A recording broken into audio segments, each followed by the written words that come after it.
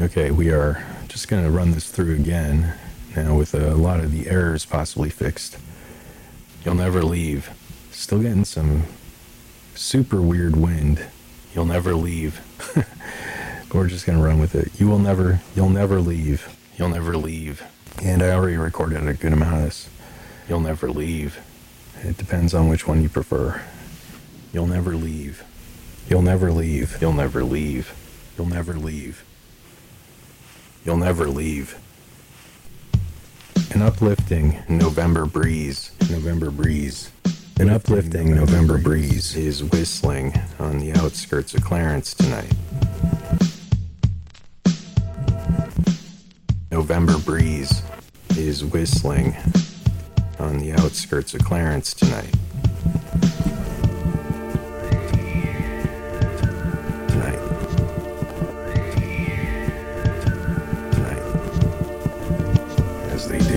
Is whistling. There we go. No chance of rain. Okay, let's go back now to where, this is where it's best that we record.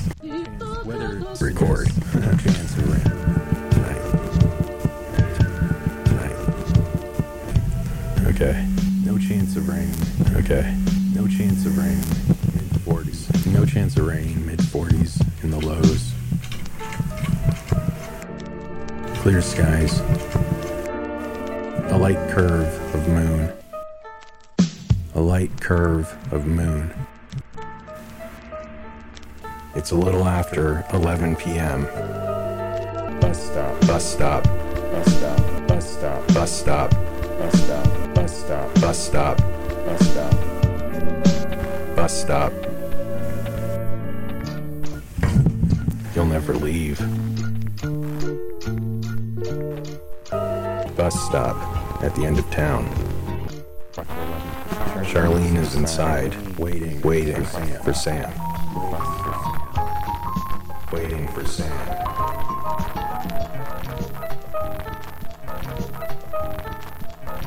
The front door has no lock on it. No one else is inside. She's alone. But no worry, Charlene. This room belongs in the history books. You see, 50 years and not a single bad thing has ever happened inside. Statistically speaking, this room is a miracle. This room is a miracle. 50 years and not a single bad thing has ever happened inside. The miracle. God, how boring, Charlene declares. God, how boring. God, how boring. The room chuckles to itself. It's fine. The room is unnervingly clean. It's a 50-year-old building with a lot of wear from use.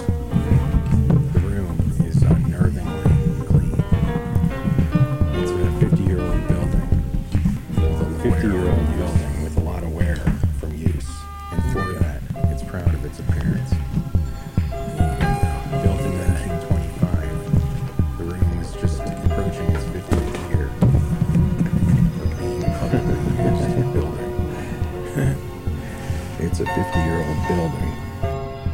God, how boring, Charlene declares. The room is unnervingly clean. And as a 50-year-old building that has served the public its entire time, it shows a lot of wear from use.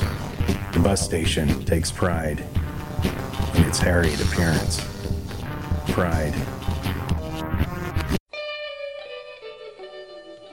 The last employee for the night just left, and it's a clean floor. Every night, it's a clean floor. Freshly swept, clean floor, with the garbage taken out, and the bus maps folded and put back in place. Pride. in its harried appearance.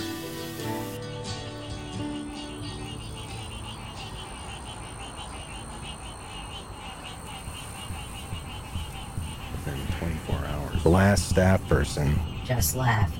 as they do every night. 18-year-old girl, But they keep the station open 24 hours. sitting inside. There are reasons for this, needing something safe, but they in keep that the moment. station open. 2 benches, they keep that the moment. station open. 2 benches, they keep that the moment. station open. The design of the room is perfectly efficient. 2 benches placed back to back along the middle of the room. 1 bulb burns above along the middle of the room. 1 bulb burns above.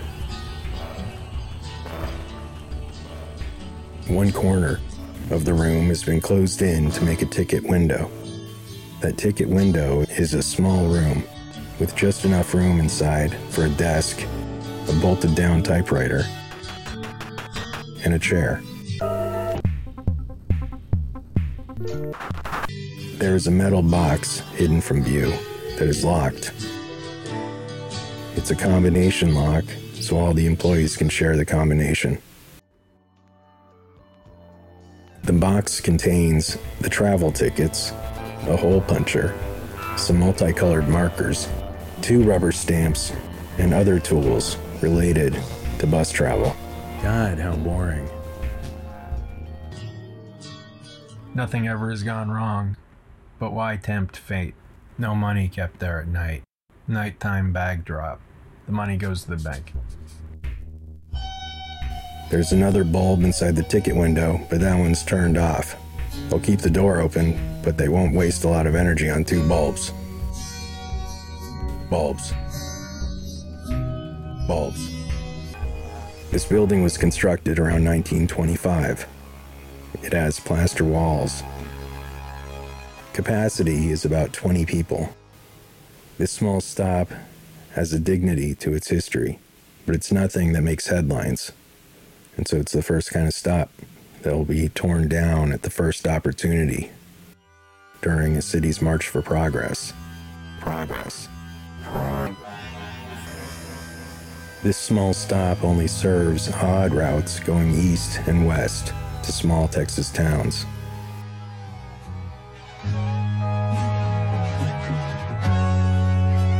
Odd routes going east and west to small Texas towns. You'll never leave. The air in the bus station is very still. There's a phone booth, which Charlene just used, and a drinking fountain. But there's no bathroom, really. And the lack of a bathroom might also be why nothing bad has ever happened here. If you need to use the restroom, just go out back around behind you in the weeds.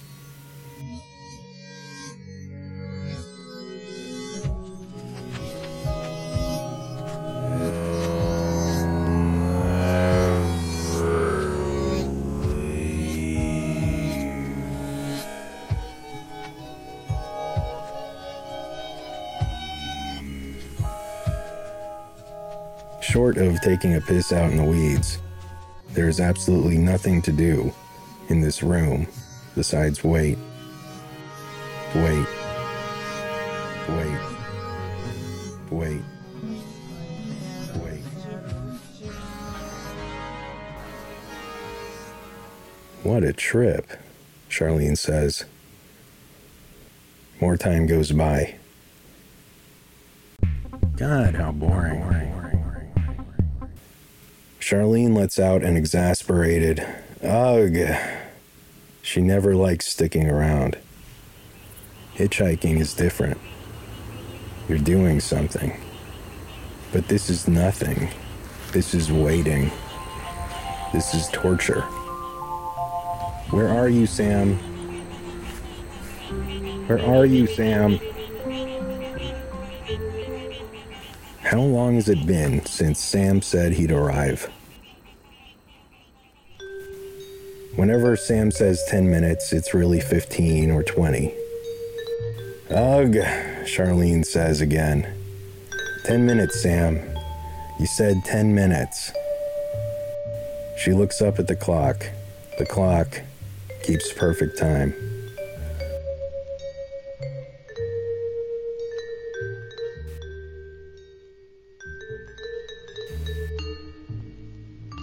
She kicks the trash can, and it skids out slightly out of place. For a moment, Charlene feels like someone else is there. I don't think so, miss. We're not going to have the first night in over 50 years of incident-free evenings here in the bus station. This won't be the first night in over 50 years where we have some sort of altercation, thinks the room. Do you hear me, young lady? Unconsciously, Charlene puts the trash can back where it had been, and in the same gesture, she tucks in her shirt. Sorry, she says. The room seems to accept the apology. It smiles, and she goes back to feeling alone. She sits down on the bench. She pulls out a hairbrush and starts to brush her hair. Brush her hair.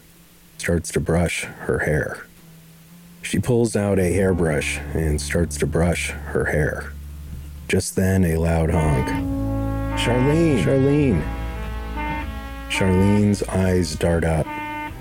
Sam! Looking through the window, she sees a 1964 Chevelle coupe is idling outside. It's Marie's, and Sam is inside it. Charlene bolts out of the bus stop, suitcase in hand. The bus station, ever professional, bids her farewell and tells her to enjoy her time in the city. She tosses the suitcase to the ground and juts her hand out for a big wide hug. Oh, Sammy. Sam puts the car in neutral and sets the brake, and he jumps outside. The two hug desperately, and they kiss, and they kiss, and they kiss. Mouths locked, tongues twisted. The running exhaust from the idling Chevelle goes up into their noses.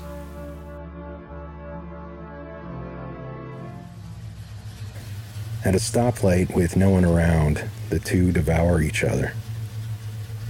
Charlene gets fidgety. She pushes back Sam's hair and examines his neck. Hey, what are you doing there? Asks Sam. Just checking on no love bites or anything. You been good to me? Charlene, you don't even need to ask. Strike me dead right now, if I'm lying. Satisfied, Charlene smiles and gets a little more comfortable in the passenger side car seat. The stoplight has gone through a few cycles of red and green, and red and green, and red and green at this point, and it's green again, and they proceed forward.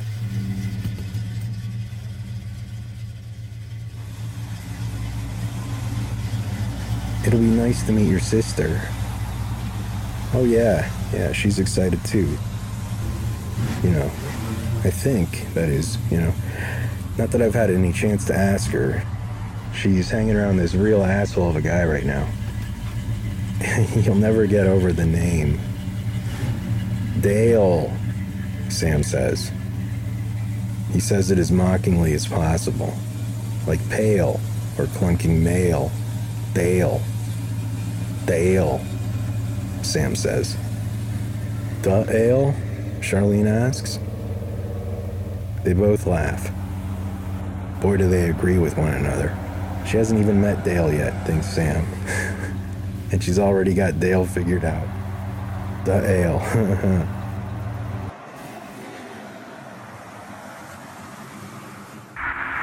The taste of beer in Sam's mouth is something familiar and comforting to Charlene. Man, she'd miss this guy. We can't ever be apart like this, ever again, Sammy. Don't you worry, my little baby bear. I agree.